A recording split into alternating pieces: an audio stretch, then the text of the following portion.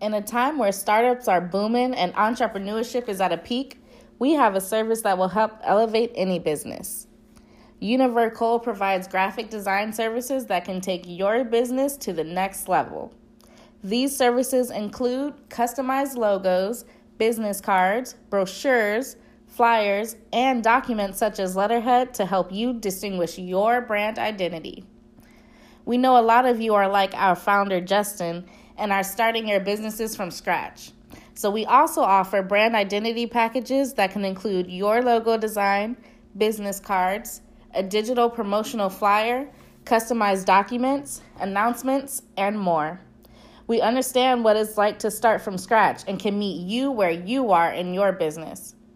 Email info@univercole.design, UNIVERCOLE, for a consultation, and view the Univercole portfolio on Instagram and Facebook at Univercole, UNIVERCOLE. And now back to the ColeLogic podcast. Hello, motherfucker. Who told you that? Your Highness. New year, new me. Same me up.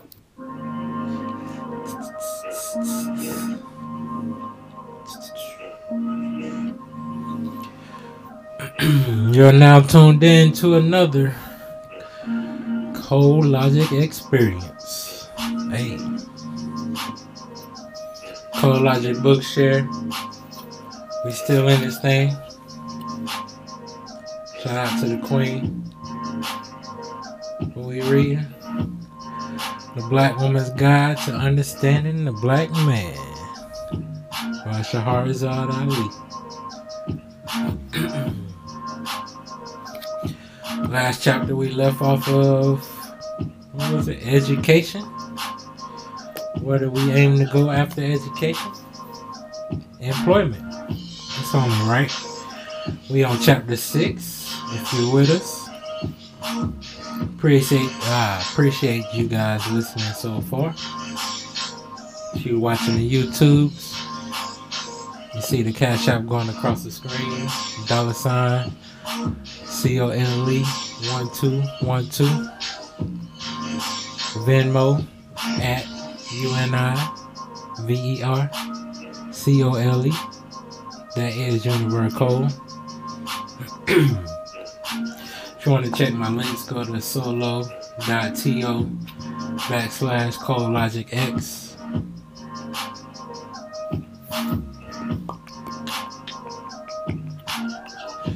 We're going to turn this thing down. Like I said before, last time we left off at chapter 5, which was education. And then at the end of chapter 5, they had some questions for the black men. I'm going to repeat them. Hopefully you guys that are listening were able to maybe answer those. If you were, I hope you put them in the comments. But I'm going to ask them again. Number 1, are you qualified to perform a certain job? 2, do you know how to make money legally? Number 3, can you survive if the white man fires you? Number 4, do you spend any of your money in a black-owned business? Number 5, are you making any plans for hard times? Number 6, are you destroying our people just to make money? Number 7, which comes first, your children or your wardrobe? And number 8, do you help your parents? That being said, we're going to start off with chapter 6, which is in employment. And it goes a little something like, in the fall of 1991, Tony Brown, a bold-speaking black man journalist, revealed in one of his sizzling syndicated columns that he had found out from a recent government report that the most successful small businesses of the 1980s were operated by white males who earned on the average about 200 grand per year. Asian men came in second, making a little over 100 grand per year, with Hispanic men taking third place with almost 70,000 per year. Black men struggled in last place, grossing about $50,000 annually. Whoa there. You know I had to stop?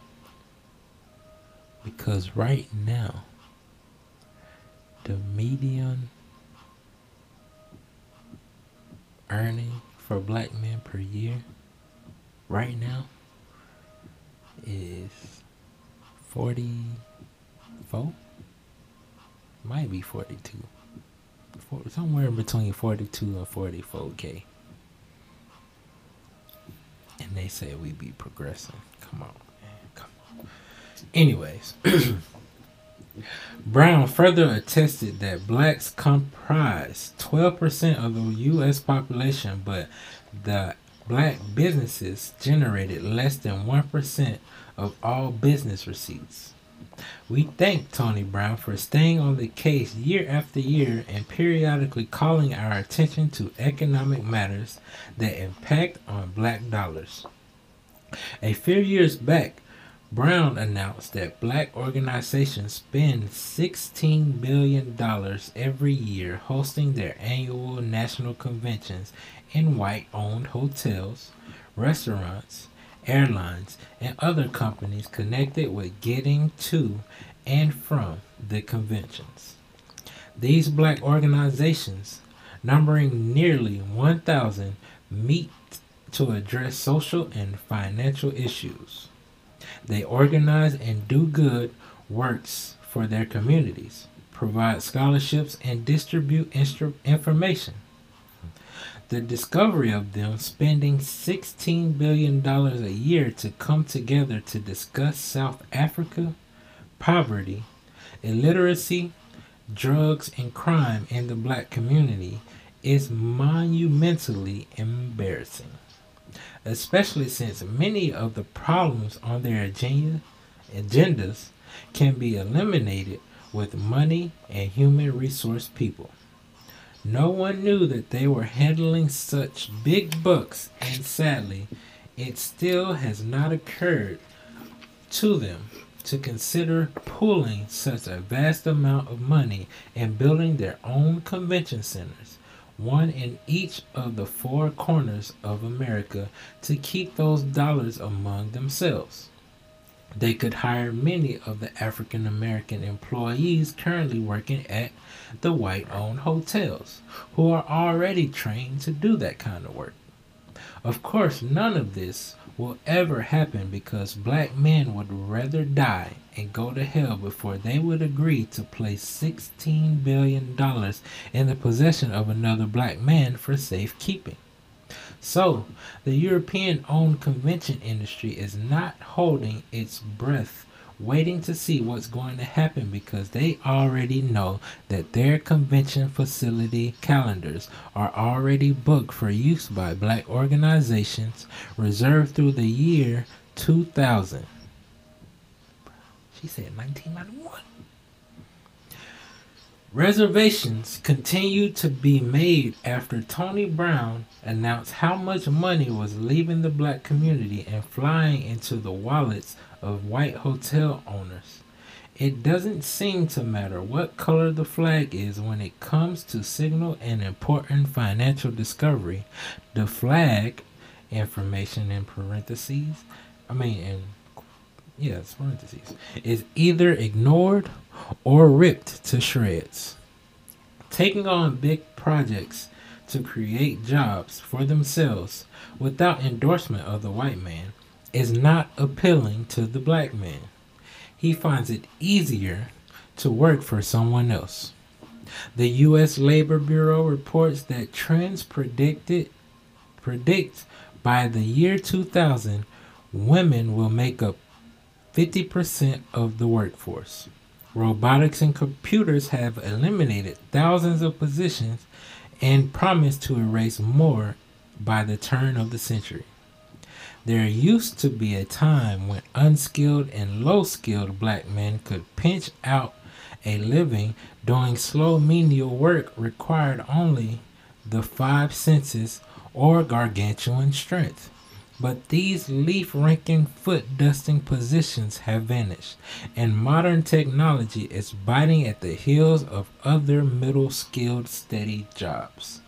White scientists seem to have gotten so carried away with discovering ways to increase production by making manufacturing less labor-intensive that they forgot to devise an alternate plan of what to do with all the workers that their new machines replace. Black men and black male youth bear the brunt of this predicament. More of them are out of work and untrained to work with than the males in any other nationality inland. Many black men report that they know for a fact from experience that black women are given preferential treatment in the workplace and often snatch jobs from under their feet. They imply that the women should step back and let them get at the head of the line to get work. Public outcry from black feminist organizations absolutely reject this idea as one designed to stop the economic progress of women, or as just another excuse the black man makes for not finding a job. By right, the reason of pecking order and natural law, the black man should receive preference for employment because he is responsible for the conditions of the rest of his people, the women, the children, and the senior citizens. He is the only one who is in authority, and his leadership for defense, protection, and decision making should be supported. In 1931, the National Education Association reported that 75% of all American cities banned the employment of white women if it would take a job away from a white male trying to support his family. This was during the Depression era and represented one of the unspoken rules among white males to support maintenance of their authority, both in the home and on the job. While this appears cruel and unfair to women who justifiably have a need to earn a living and advance their careers, the male psyche demands self-preservation as first priority. Black men have this same innate attitudinal instinct because he is the original man, the maker, owner, and creator of all we see connected to life on and off the earth. History documents that when push comes to shove our survival, women and children have never been first. While this seems barbaric or ruthless, one must not forget that the first person of specific gender who appeared on earth was God, and God is a man. That could be controversial, but I'm not denying it. Thus, he functions with the assumption that if humanity is threatened in any manner, he intends to be the last to concede his life. While the black man demonstrates by his behavior that he is not worthy or qualified to be the boss of the black nation according to the challenges presented as the proving ground, the fundamental essence of his being screams out to be in charge. His feelings of superiority over every other man stems from the nucleus of his being that he is the best man. This instinct is something innate, bred in his bones, even when he can't verbalize or defend it by acceptable example. This inherent superiority often earns him accusations of being conceited, arrogant, and thinking that he is better than everyone else. This superiority instinct is nearly the best kept secret black men have. Both drive and instinct are natural reactions, but they can be altered by training, which can turn into a habit and eventually considered the norm. So today, black men try to make perfectly clear that they don't think they're better than anybody else. They recite, I don't think I'm better than anybody else. I think I'm just as good as any other man. I'm not superior, but I'm not inferior either. I just want to be equal. I'm not any different from any other man. I'm not trying to say I'm better, but I'm just as good. Imagine the frustration they must feel from wanting to vocalize and act out their superiority, but must stifle these claims because of his status. The only arena in which they are encouraged to demonstrate their superiority is in their ability to play sports. In practically every other encounter in their life, they are provoked in one way or another because of the standard rules pitted against them to agree with or claim their own inferiority. The source of this pain is rooted in every aspect of his daily life, and it is a pain that he doesn't think he can do anything about it.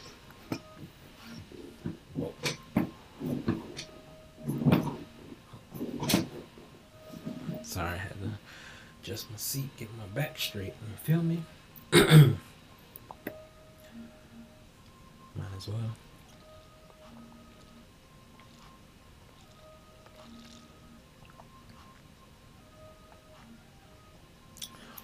All right. This often happens to him when applying for a job or when he is on the job. His lack of vocational skills evoked the terminology of being referred to as a hardcore unemployed. And certainly, there are black men qualified in many skills who also cannot find work in the system that compensates them enough to survive. He approaches a workplace to apply for a job with understandable apprehension. He has been told, hinted to, shown, or deduces on his own that as a black man, he is going to have a hard time convincing a white personnel clerk that he can do a job and deserves to have it. He already knows that the complications of this interaction expands the further up the job rung he climbs. He knows he is talked to differently, spoken to in a different tone, given special regulations, or earns a lower pay. There are not controls to manipulate the internal workings of every job site in America, and much of what he views is degrading, and he is very sensitive on this.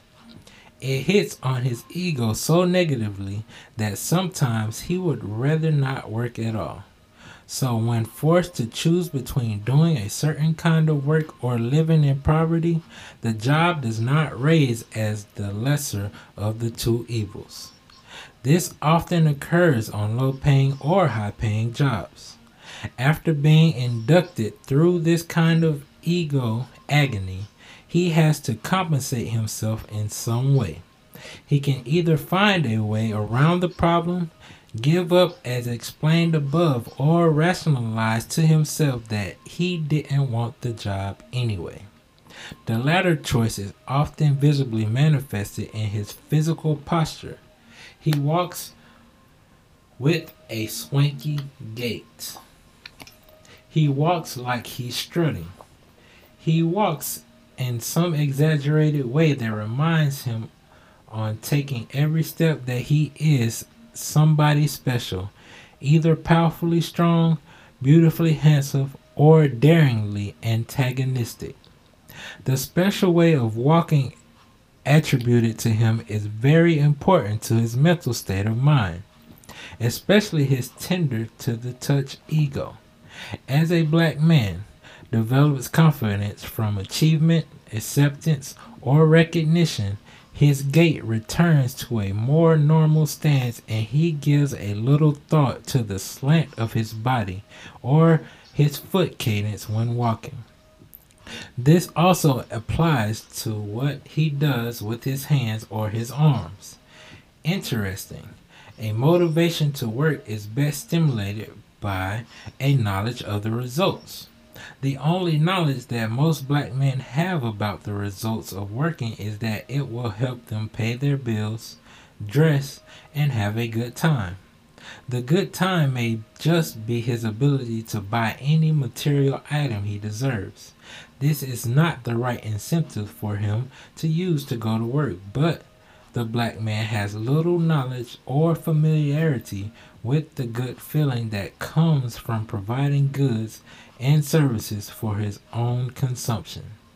He has no recollection of a time when he was not dependent upon someone else in authority over him to help him provide for him. He isn't versed in being in charge of his own destiny, based on being self-sufficient or able to rely on his own ability to supply the things he needs to survive. His lack of knowledge about the thrill of independence began about 75 years ago when he determined the only way to absorb himself into white America and match their quality of life was to pursue legal means of accountability through the courts. While involved with the failures inherent in that system, his already temperamental ego flared. His emotions jumped in and he took to trying to shame the government and inspire enough pity from the masses to give him psychological freedom in tangible donations. Remember now, at the time he was already declared physically free, and although Europeans were over 300 years ahead of him in business and industry, he should have begun where he was and started to work for financial independence. He could have done this because study revealed that he actually discovered much of the machinery and technology the Europeans used to speed their economy. Had he done that, he would control enough goods and services to write his own ticket and eliminated calling on the white man every time he wanted to do something. He should have done this. Woulda, coulda, shoulda, which is as far as the black man gets in solving his economic burdens.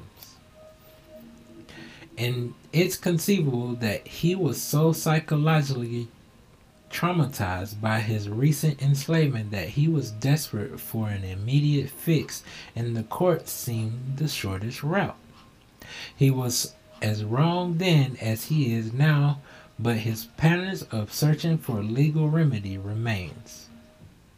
To all my Moors out there. The point of these comparisons between a long time ago, the 60s, and the current times is to reveal the black man's pattern of technique he uses to try to get what he wants.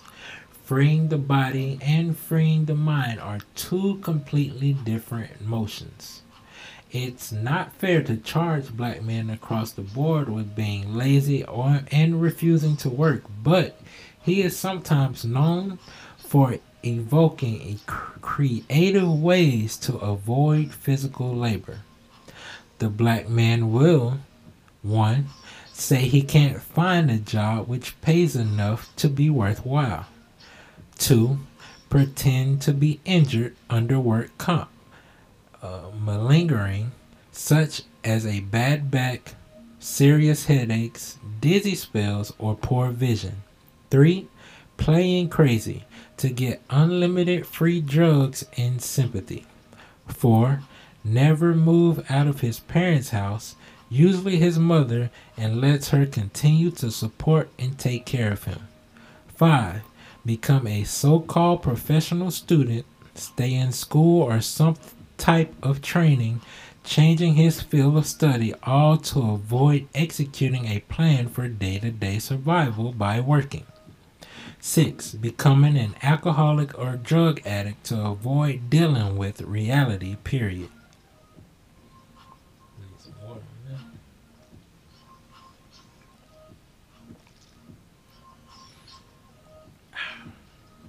It's perfectly understandable that after the black man's release from slavery, the last thing he wanted to do was go back to work again.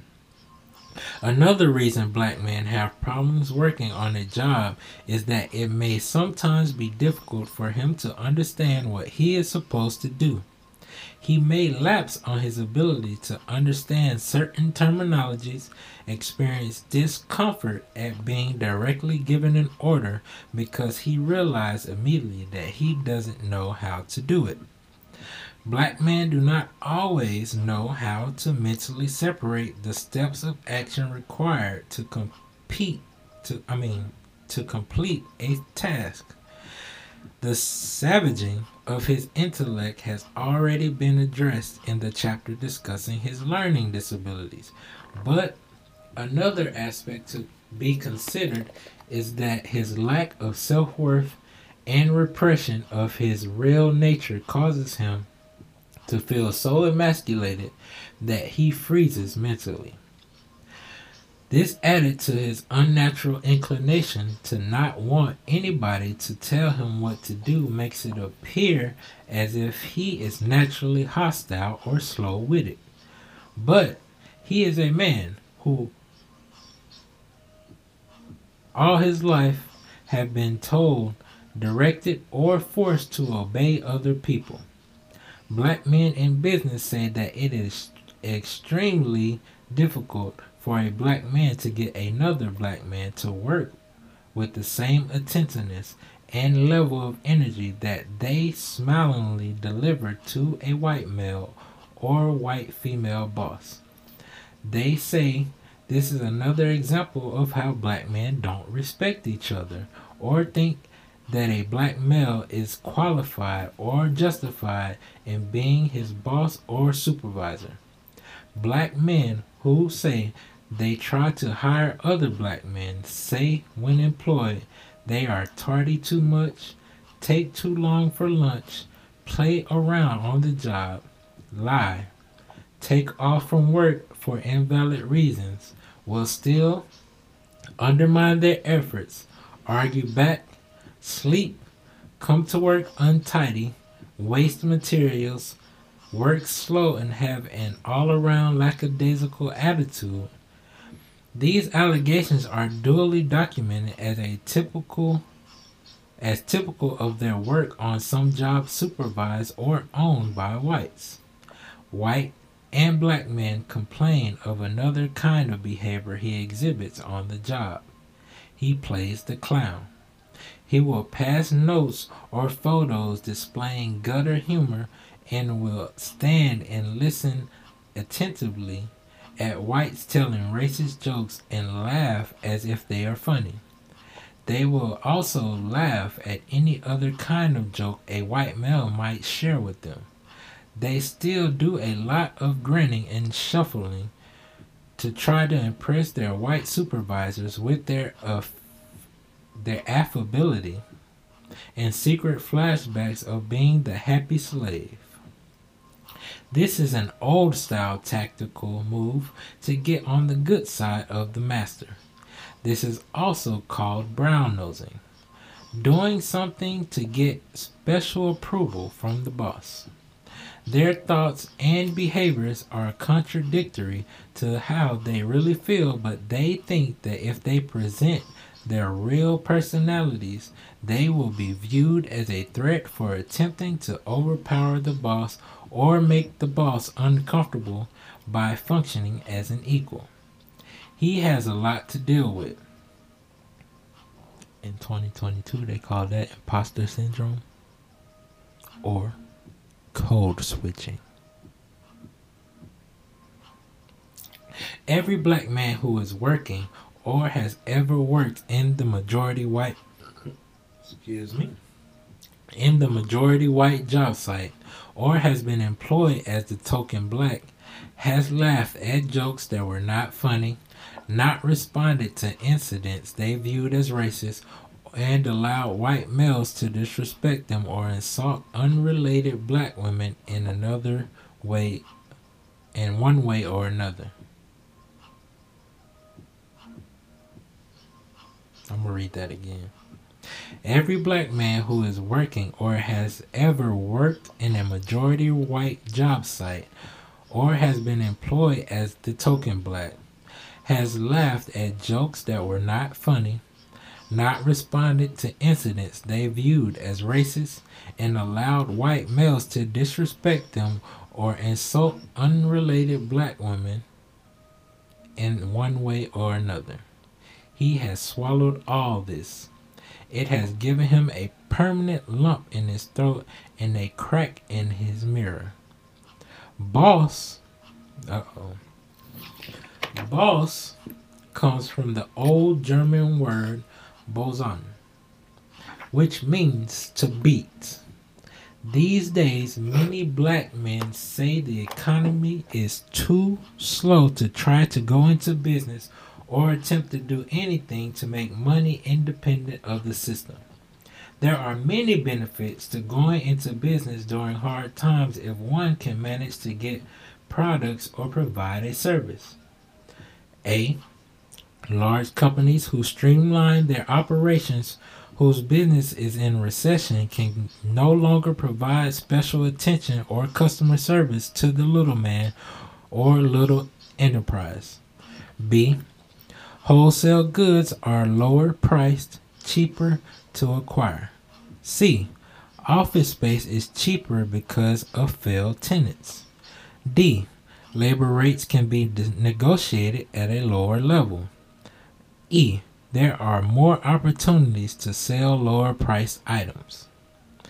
Blacks who say they try to do business with black men in business complain as usual that their prices are too high, delivery is too slow, they don't respond to calls in a timely fashion, will abscond with deposits, don't follow through on warranties, sell defective products, take too long to finish a job, or will abandon a job before completion after they are paid in full.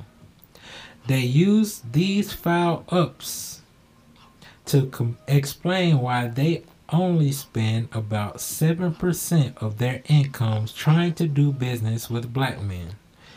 Every nationality in America has established clearly defined districts in which many of them have come together in the same area and opened businesses. Sometimes these areas spread over several blocks on both sides of the street or consist of mini malls, or the like. They become booming trade and cultural centers and often tourist attractions. These ethnic groups come together and agree to work together to form a business venture in some sort to display their capabilities of making a living in their own way. Chinatown districts, Hispanic, Asian, Korean businessmen all are known for basically working and living close together. They maintain their ethnic individuality while still obeying the rules and regulations to operate a business in America. The black man has few examples nationwide of this kind of business unity. If they are in the same business, in the same town or state, they do not ordinarily come together about the needs or happenings in those businesses. They do not purchase together wholesale to get a better price. They do not share information about operational advances they will discover, and they do not back each other up if one of them fails on financial difficulty. If one of them falls on financial difficulty.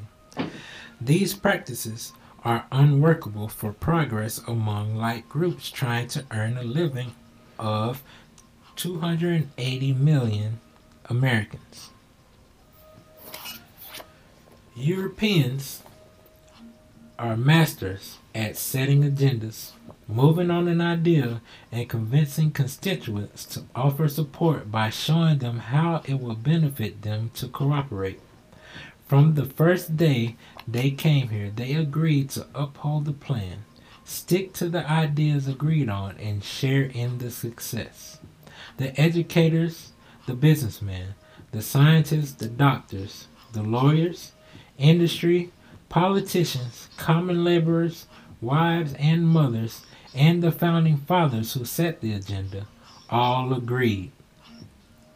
When any small or large group of people agree to unify to achieve something, they succeed.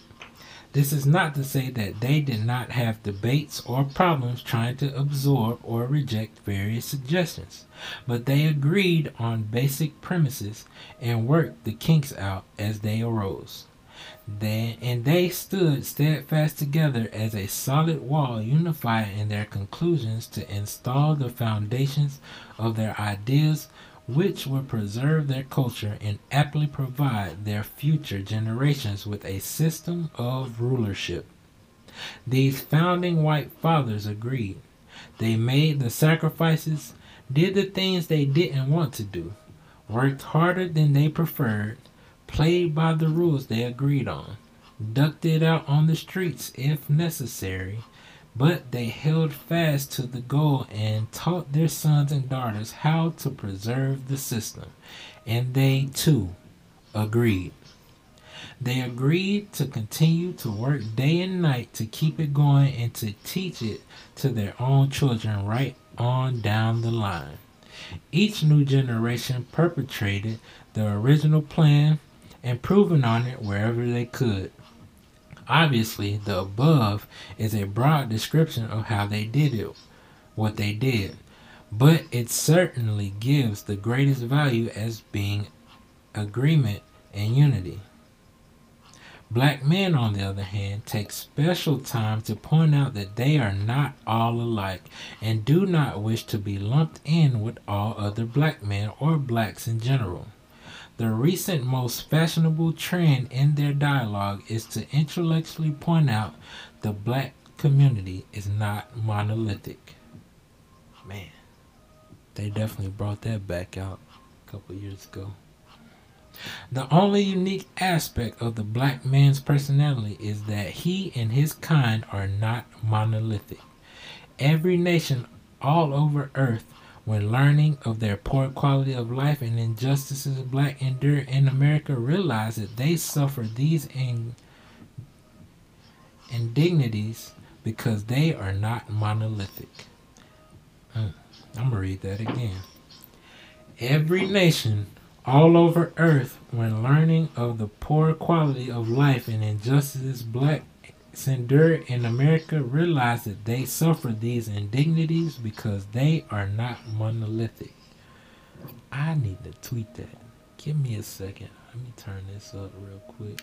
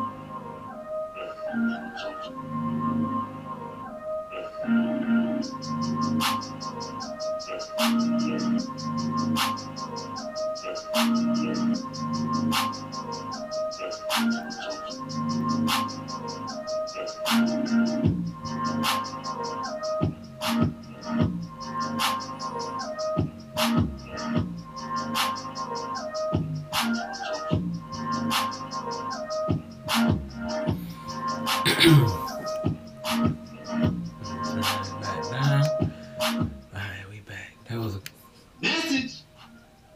It's me. What do you mean by that?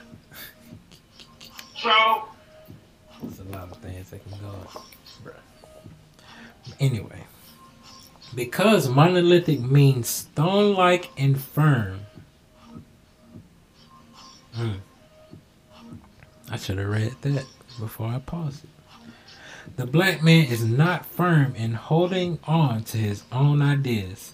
His lack of lithification causes him not to be solidified on any issues concerning his own people.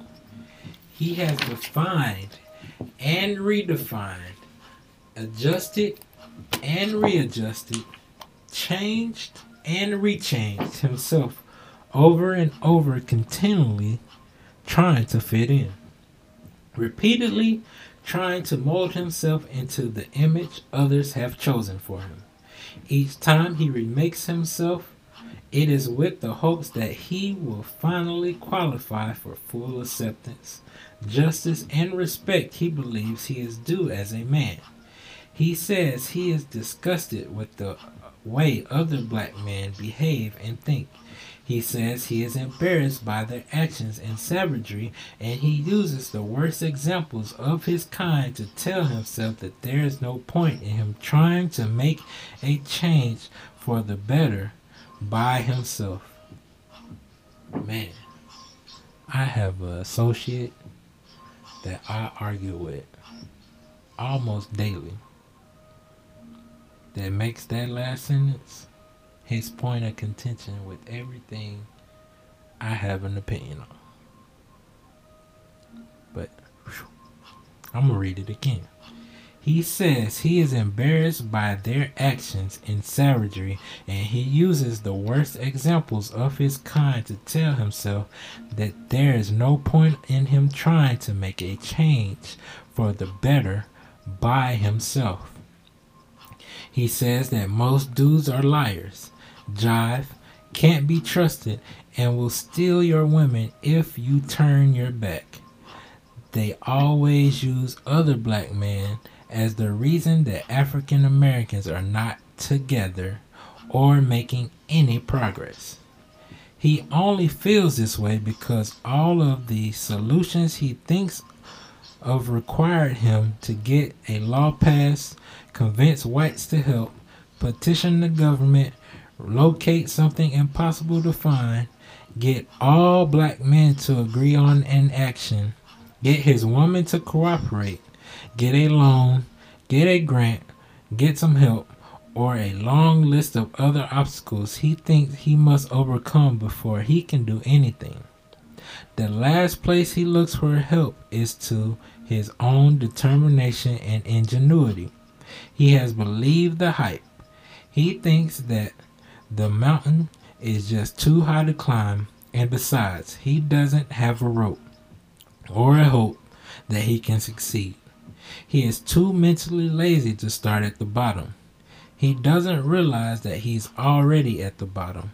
It would be better for his wounded ego if he started this very day to try to become independent in some way.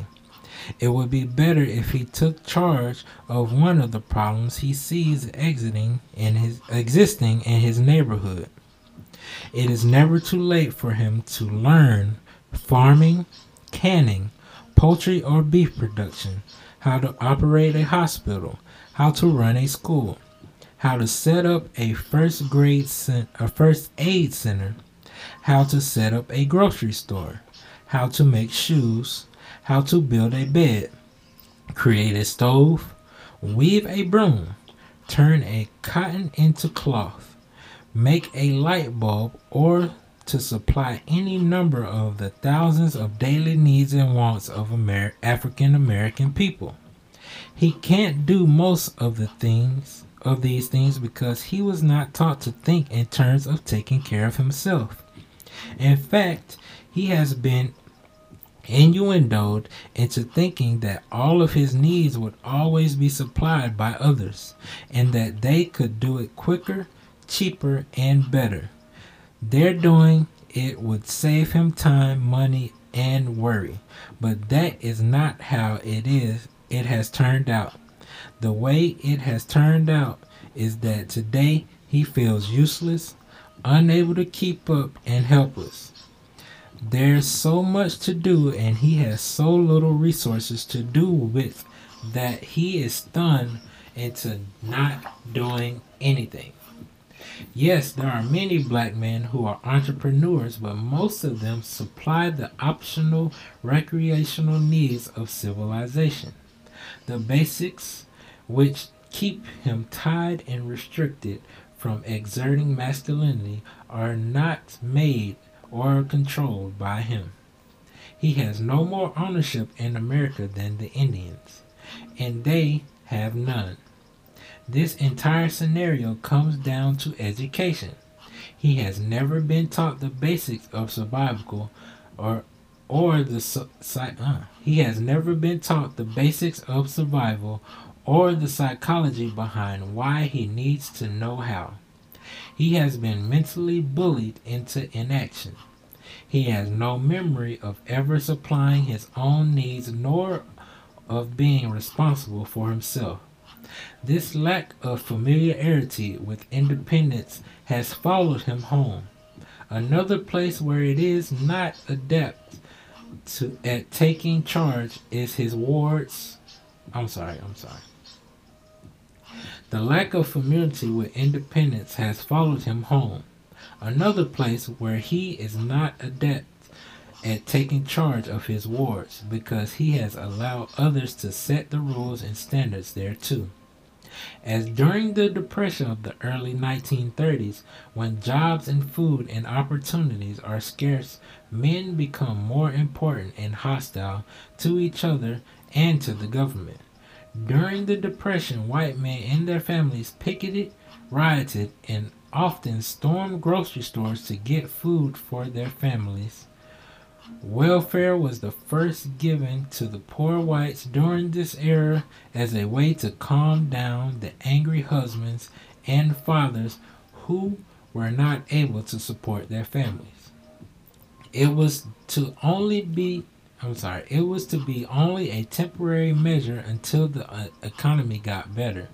But once the government had made available welfare payments, food stamps, and food rationing stamps, it became known as a charity, a temporary governmental assistance to be given to those unable to provide for themselves at the time. There was no requirement that the white male husband or father as head of the household had to leave home so that his family could qualify for welfare benefits. To the contrary, welfare was designed so that the family could stay together and maintain a household. Later, these rules changed. As the American economy becomes tighter and tighter and fewer jobs are available for white males, black men will be shoved more and more out of the workplace. In the cases where this does not happen, there will surface new hostilities toward them for having a job with so many white males unemployed and unable to secure their families.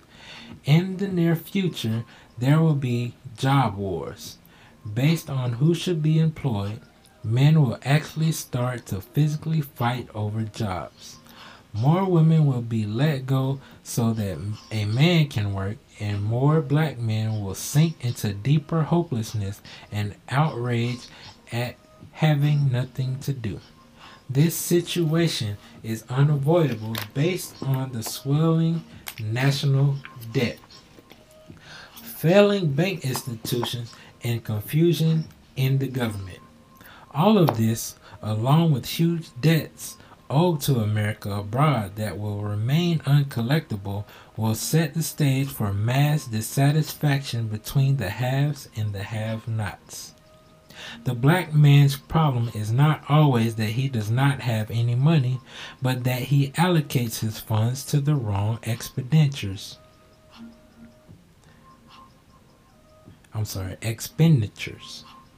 While big business in America complained throughout the Reagan era that his economic gymnastics caused the quickest Grand Slam redistribution of wealth ever seen during a presidential term. This redistribution also caused a mass rearrangement in the lives of African Americans.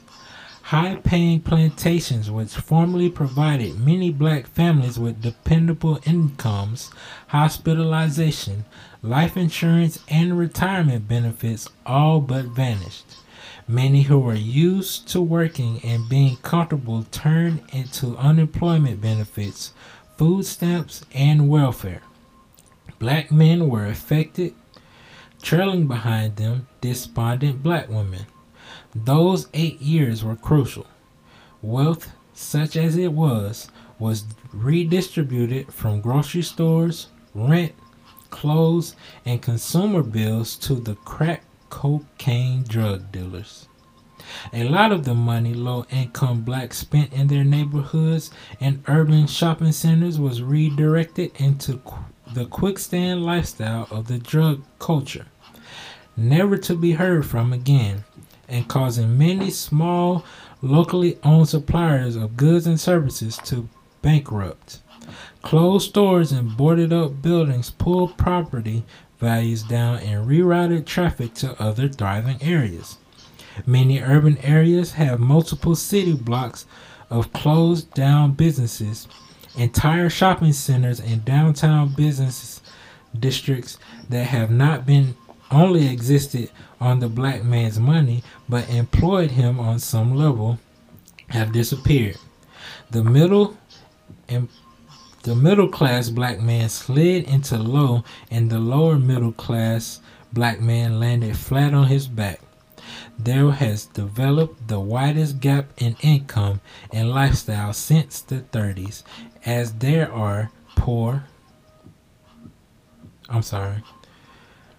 has developed the widest gap in income and lifestyle since the 30s, as there are now mainly only two classes of Americans, the rich and the poor.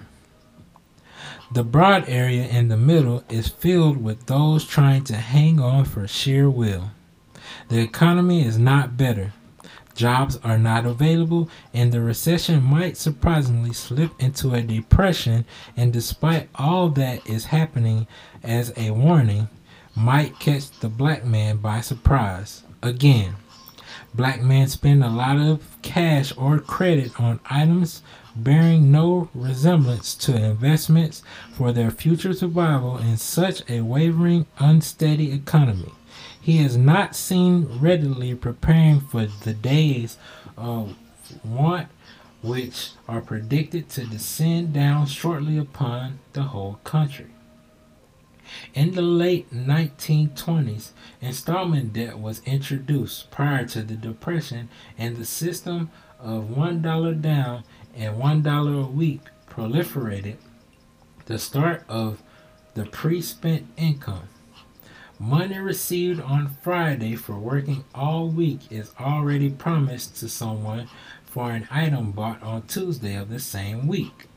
Credit and credit cards are the greatest, most detrimental method of spending the black man has ever accessed to. It gave him a way to get his hands on anything he wants by just signing on the dotted line. Heaven. There are 4 categories of products produced by Europeans or Japanese which the black man can be counted on to spend his money for. The 4 main categories of major expenditures are: 1. Clothes, designer in parentheses, and related accessories. 2. Specialty cars, vans, and fancy stereo equipment and music. 3. Restaurants, including fast food takeouts. 4. Sports and entertainment. Not only do they purchase these items regularly to keep up with fashion and technology advancements, but they willingly provide free advertisement by wearing or using products with brand names boldly displayed in a conspicuous spot like on their head, chest, or back. They memorize the brand names and whatever their latest product is. They have arranged these European and Japanese made items into categories of which one is the best, the next best, and the barely acceptable. To see how they dress, they give the impression that they are rolling in dough. To date, it has not occurred to them to try to corner the market on consumer goods that African Americans use and buy the most of. His greatest thrills are derived from having the ability to afford the things he desires to complement his image. No social reform group has ever been able to convince the black man to stop blowing his money on things that he could have without. He persists in financially enriching the very group of people who he claims treat him so badly. It's as if when he emotionally desires to possess and own a consumer item, he suspends those ideas until the transaction is complete. It's as if the European shopkeepers become temporarily a non-person when he goes to them to buy something, and once he leaves the store, his amnesia fades and he returns to the original politics that the white man is a capitalist. But they can't be capitalists without a steady stream of paying customers. The black man is a steady paying customer. It's as if he becomes so hypnotized by an item that this suspended state prevents him from recognizing the connection. It has a masochistic theme that suggests he wishes to reward his perceived oppressors for the privilege. Got a drink on that.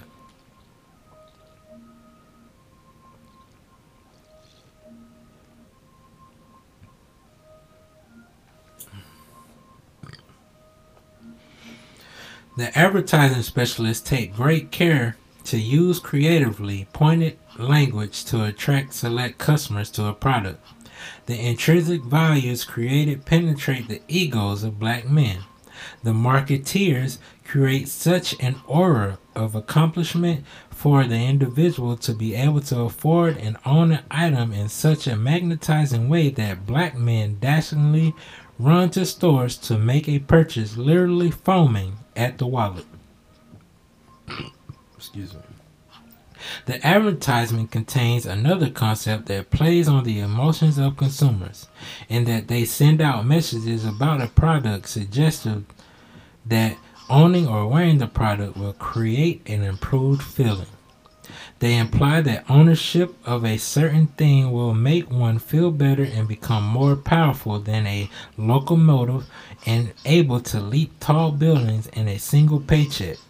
They do this by projecting the exclusivity of wearing designer brands, by making jewelry so divine that one simply must have some to be considered whole, or by betraying an item as a special status symbol denoting the wearer or owner as superior. Black men have been indoctrinated with the idea that top of the line items, no matter how much they cost, are what he needs to feel alright with himself and guarantee the continued ballooning of his ego. He has even been psyched into bragging about how much he spent on something. This is just another trick This is just another trick that psyches him into insisting on paying the selling price for a selected item so he can always have the satisfaction of knowing and letting others know that he owns the Rolls Royce edition of everything he has. So they buy items that make them feel good and items that make shop owners feel rich. Few black men are willing to give up the accompanying thrill experience when they buy something designated by advertisers and the media as special best. He does not ever want anyone to think he is mediocre in his taste and unable to afford something. This is not to say that advertisers are wrong in the way they sell their products. the black man has a responsibility. A responsibility to at least attempt to supply some of his own needs and desires, and a responsibility to know when he's being gamed on. It is not the advertisers who are at fault. It's him trying to develop his character based on wardrobe, fantasy, and state-of-art equipment. One of these days, very soon, the black man is going to regret not investing his hard-earned pennies on more sensible needs of survival. While the black man dislikes the fact that many Asian foreigners have come to America and progressed further in a shorter period of time than the black man has ever done in 100 years, this is understandable because the black man is embarrassed and does not understand how they did it. The Orientals have established their own neighborhoods. They have their own churches, banks, hair salons, and video stores, and a long list of other businesses they built to serve their own people's needs and the needs of others. The Koreans, the Japanese, the Laotians, the Vietnamese, and Chinese have, in a relatively short time filled with long sacrifices, imagined themselves as shrewd business dealers and unified workers. They have earned the respect of many Europeans due to their perseverance against scrutiny of their odd customs and language barriers. Nevertheless, they now buy up many small and large grocery stores, laundromats, dry cleaners, and the like. They purchase most of these businesses in the African American communities.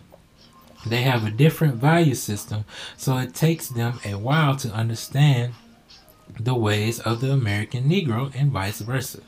But eventually, the blacks start to patronize them out of necessity. They own the only stores in the proximity of where they live.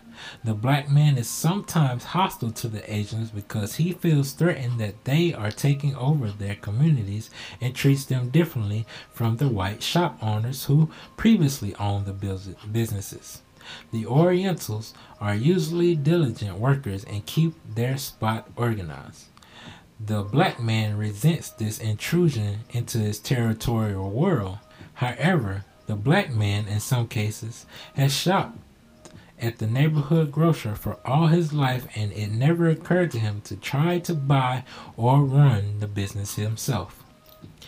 Then he gets mad when somebody else more industrious and willing to sacrifice comes along and seizes the opportunity to advance economically. It would not be surprising if the Orientals, through their attorney or advisors, were directed to the black communities as further dependable opportunities to make money every day, all day.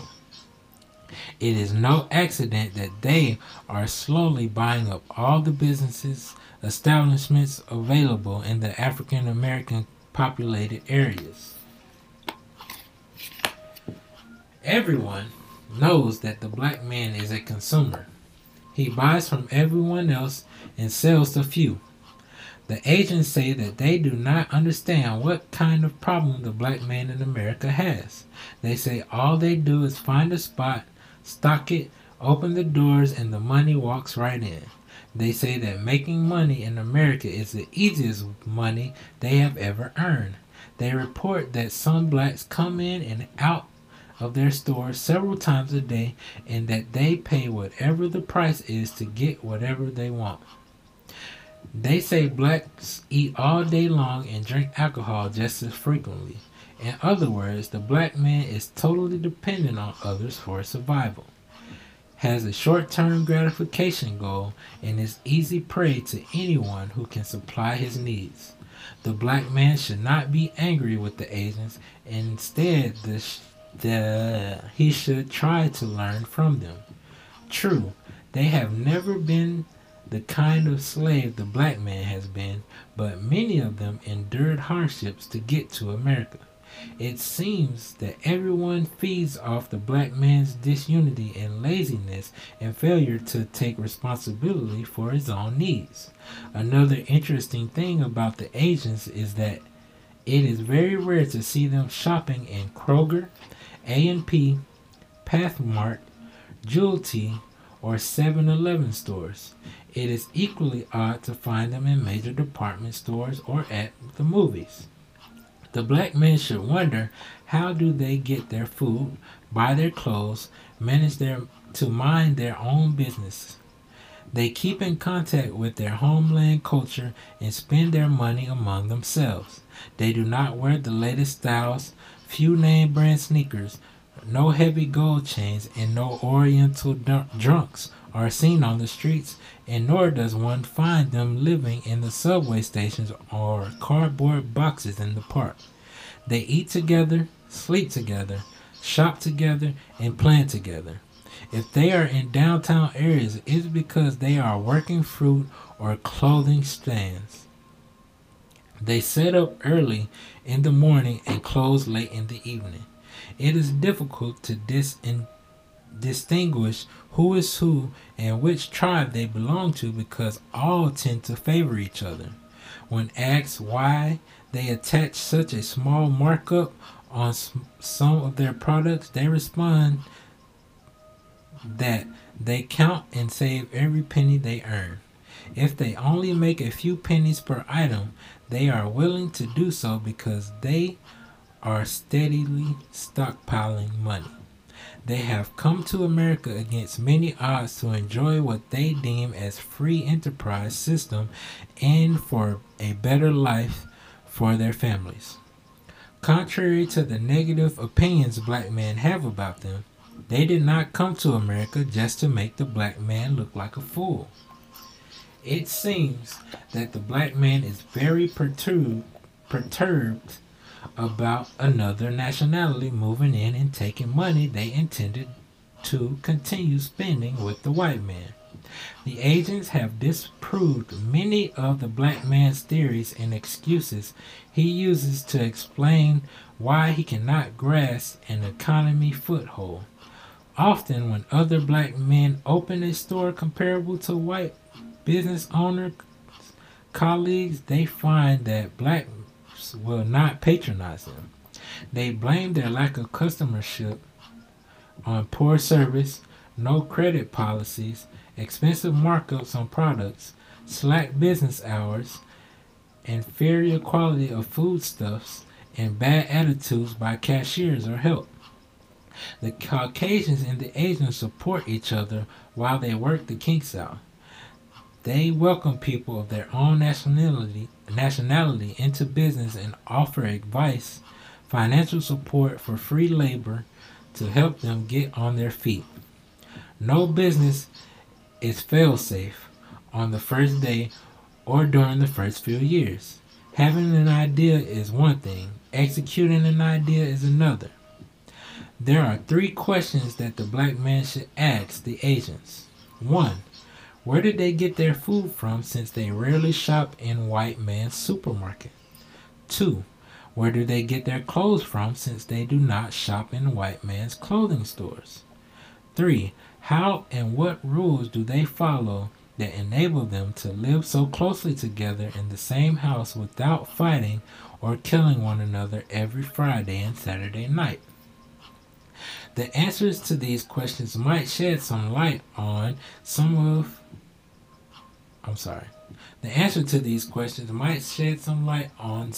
very pressing barriers that the black man encounters when he tries to figure out how to be independent of the white man. The black man lends credence to the premise, once a slave, always a slave, because he does not appear either capable of acquiring the skill or drumming up enough unity of purpose, or supports his brothers to get off the bottom rung of the ladder. So far, no leader, no plan, no government support, or education has been acceptable to the black man to inspire him to change his own condition.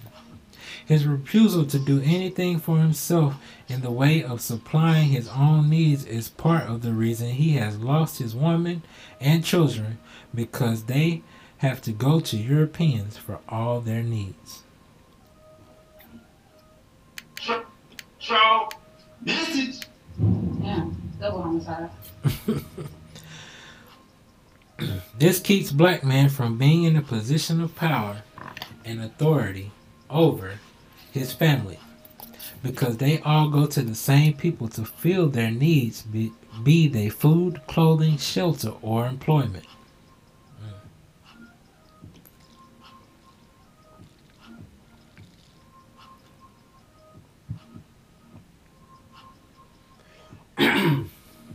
Excuse me, guys.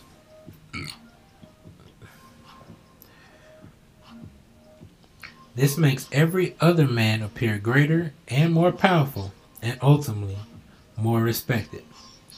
The black man is also frustrated because of the stigma attached to receiving welfare from the government.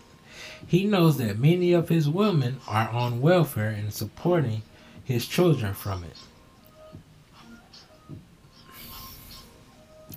But he feels so violated and cheated out of his birthright that he has not been able to decline reparations of any kind and begs for more. The only reparations he has received come in the form of welfare, food stamps, Medicaid, health care coverage, WIC, Section 8, disability, affirmative action, and workmen's compensation checks. It seems that black women and children look to the black man for financial solutions, and he looks to the white man. This is not a secure or comfortable cycle. Welfare is just a form of economic subsidy. When major corporations receive welfare, they describe it as low-interest loans, agricultural assistance, tax expenditures, accelerated depreciation, deferral of capital gains, business and property tax refunds, and interest-free carrying charges on public purpose states and local debt. All of these forms of welfare subsidy. All of these are forms of welfare subsidy. They give money to some, loan money to others, and save money for the rest. So the entire American parliamentary effort is entrenched in welfare fraud in one way or another. The black man must decide to stop rambling in the tax pockets of other races. They must learn to work among themselves based on their collective need to prove to themselves that they can.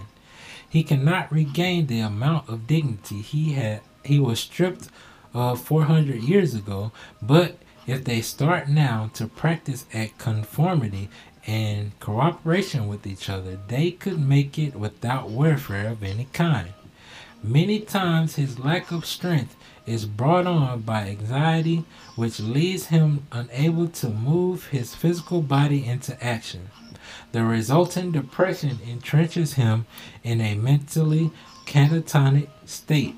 He is not motivated because he is uninspired. He won't even consider this as a subject.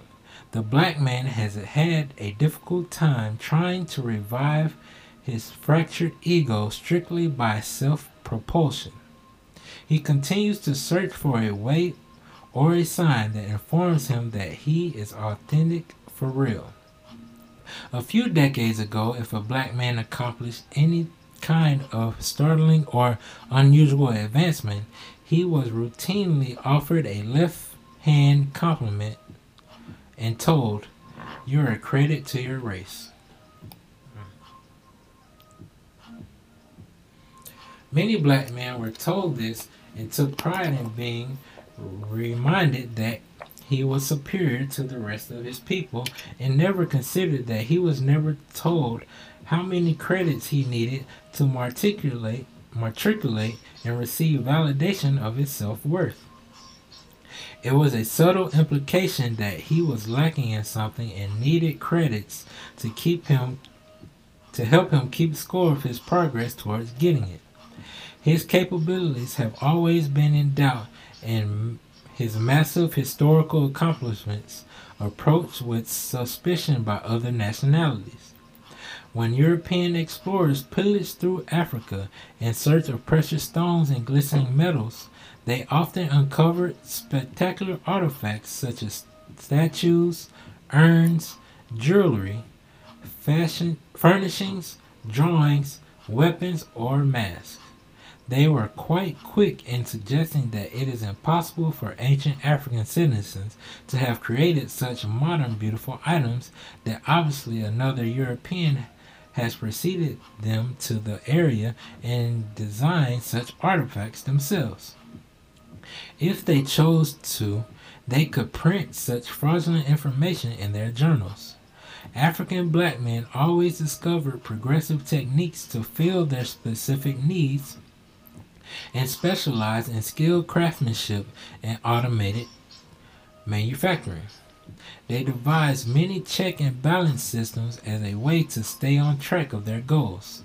The black man's ancestor took enormous prestige in their business and trade practices because he knew he was born to work and born to have many wives and sire many children. The black man was gypped out of receiving credit for many of his historical artifact contributions up to about 1910.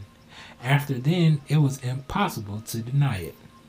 For several years now, there has existed black men who are grassroots entrepreneurs who travel around the country frequenting conventions, art shows, outdoor festivals, and other densely populated areas displaying products and wares. These black men are referred to as street vendors or just vendors. They are black men who decided to forge ahead and experiment with working for themselves and being their own boss. They mostly travel in cars or vans, truck or buses, and offer body oils, incense, artwork, clothes, hats, shoes, expertly handcrafted leather goods, designer quality handcrafted jewelry, records, African flavored fabrics, t-shirts, dolls, books, tapes, records, buttons, hair products, cosmetics, foodstuff, and all sorts of ethnic goods.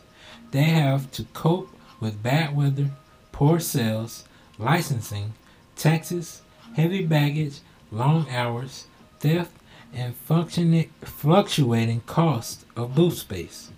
But on the other hand, they enjoy the excitement of travel, catering to an ever-changing customer base, the thrill of motion, meeting new people, networking, participating in trade and commerce, making money 7 days a week, the pleasure of not being confined to an hourly wage, freedom to take off when they get ready, the opportunity to learn wholesale buying and calculations of retail markup, the camaraderie of other black man vendors, the ability to provide jobs, learn investing, and gain some self-respect through ownership and recognition in the national marketplace.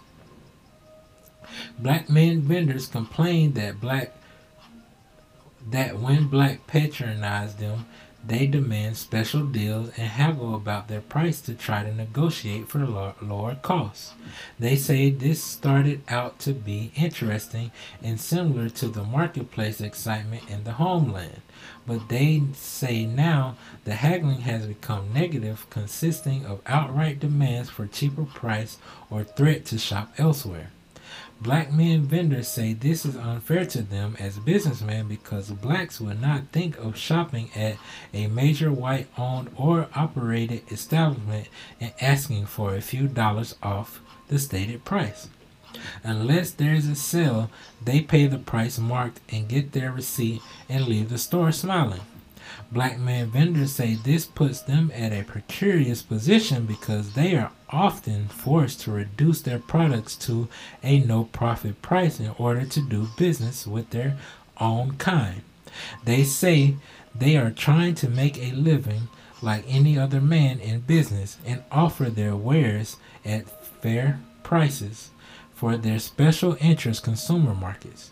but they can't afford to give their inventory away at wholesale prices to retail customers.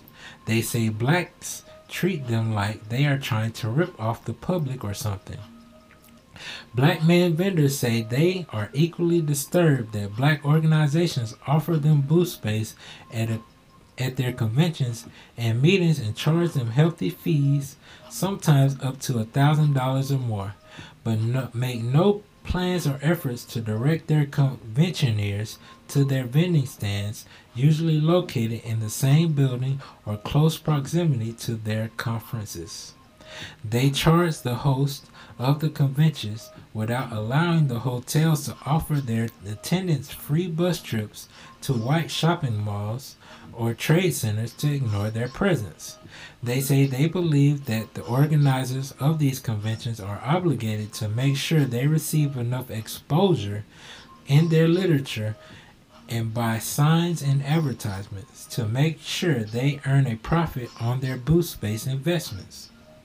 The organization charges them for the space and the hotel charge them for the table, chairs, lighting, ashtrays, and any other display items they may need. They also have their travel costs, food, lodging, inventory, and other regular expenses attached to their roving lifestyle. So they want more accountability and cooperation from the black organizations who solicit their money for booth space to add extra flair of activity to their conventions. These are not unreasonable requests. Black man vendors regrettably report they have a high occurrence of shoplifting, stealing from their display tables, mostly by other blacks. The black man's overriding problem is that he has made his main challenge in life to be trying to win acceptance and approval from whites. His major goal in life is to prove to whites that he is just as good as they are and deserving of having what they have. These are harsh realities that he will deny to his dying day, which according to the government statistics is not too far off if he keeps behaving like he is now. He acts like his only obstacle in life is to convince whites to accept him as an equal. He has the delusional idea that anything he tries to do which is not sanctioned or endorsed by the government will fail miserably. He wants their blessings, he wants their jobs, and he wants their women.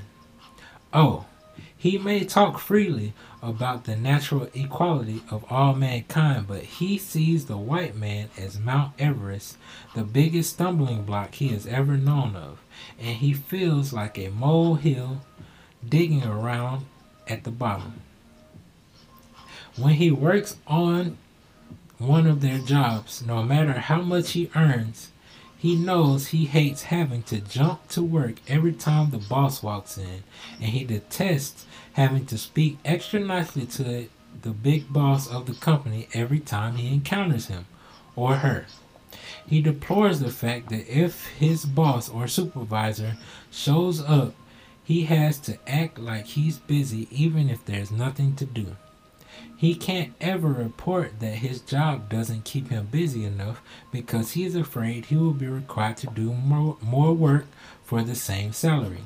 He is trying to do as little work as possible and uses up a lot of his concentration powers trying to figure out how to work slower or get out of doing certain tasks on the job. He only feels this way because it is not his job.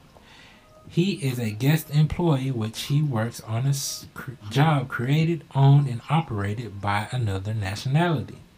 When a man works for himself, he is always willing to go the extra mile so he gets more done and ultimately makes more money.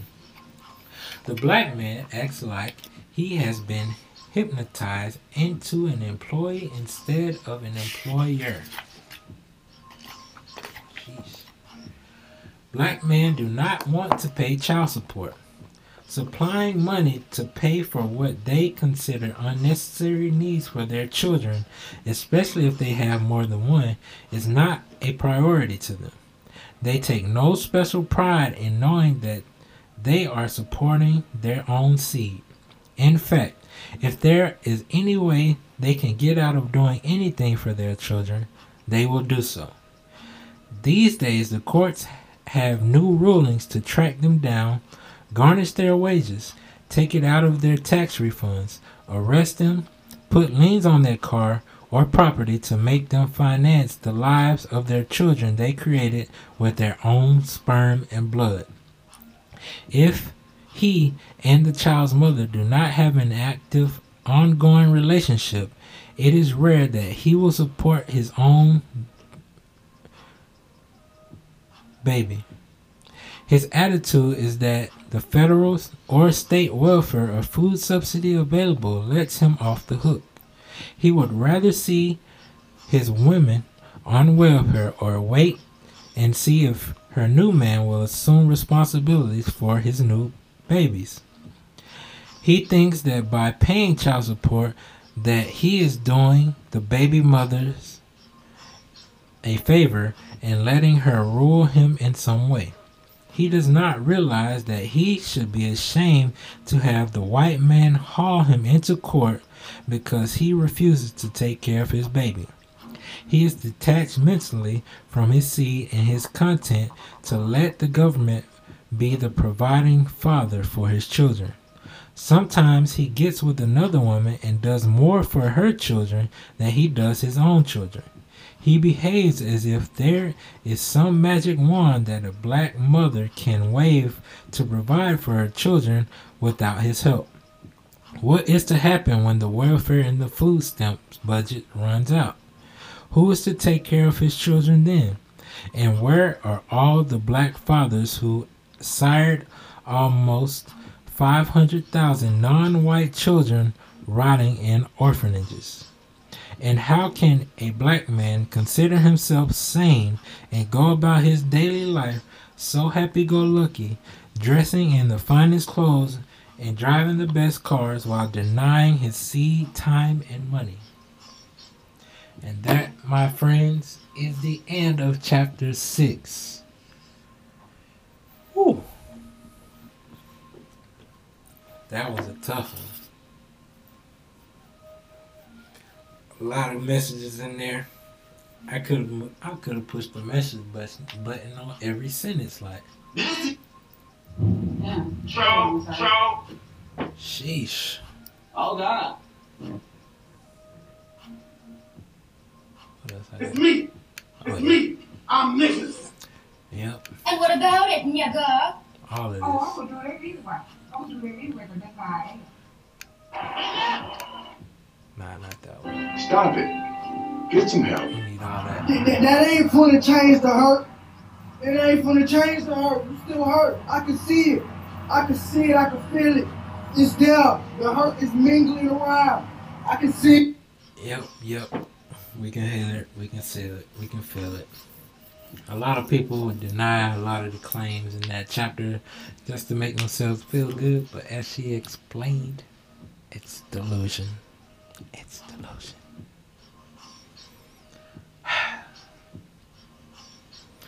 That being said, chapter 7 is about recreation.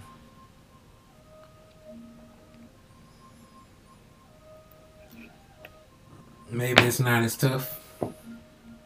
Maybe it is. Who knows? It's not as long, that's for sure. But until next time, I appreciate all you guys tuning in to the ColeLogic BookShare. Y'all see the Cash App at the bottom. Hopefully y'all are, if y'all are into the listening, y'all actually go buy the book. It's only about $20. Well, this one $30, the other one $20. The Black Man's Guide to the Black Woman $20. But I think I should have read this one first. But it's all good. It's all good. We gonna learn anyway. With that being said, let me turn up the vibes And we're gonna get out of here. Thank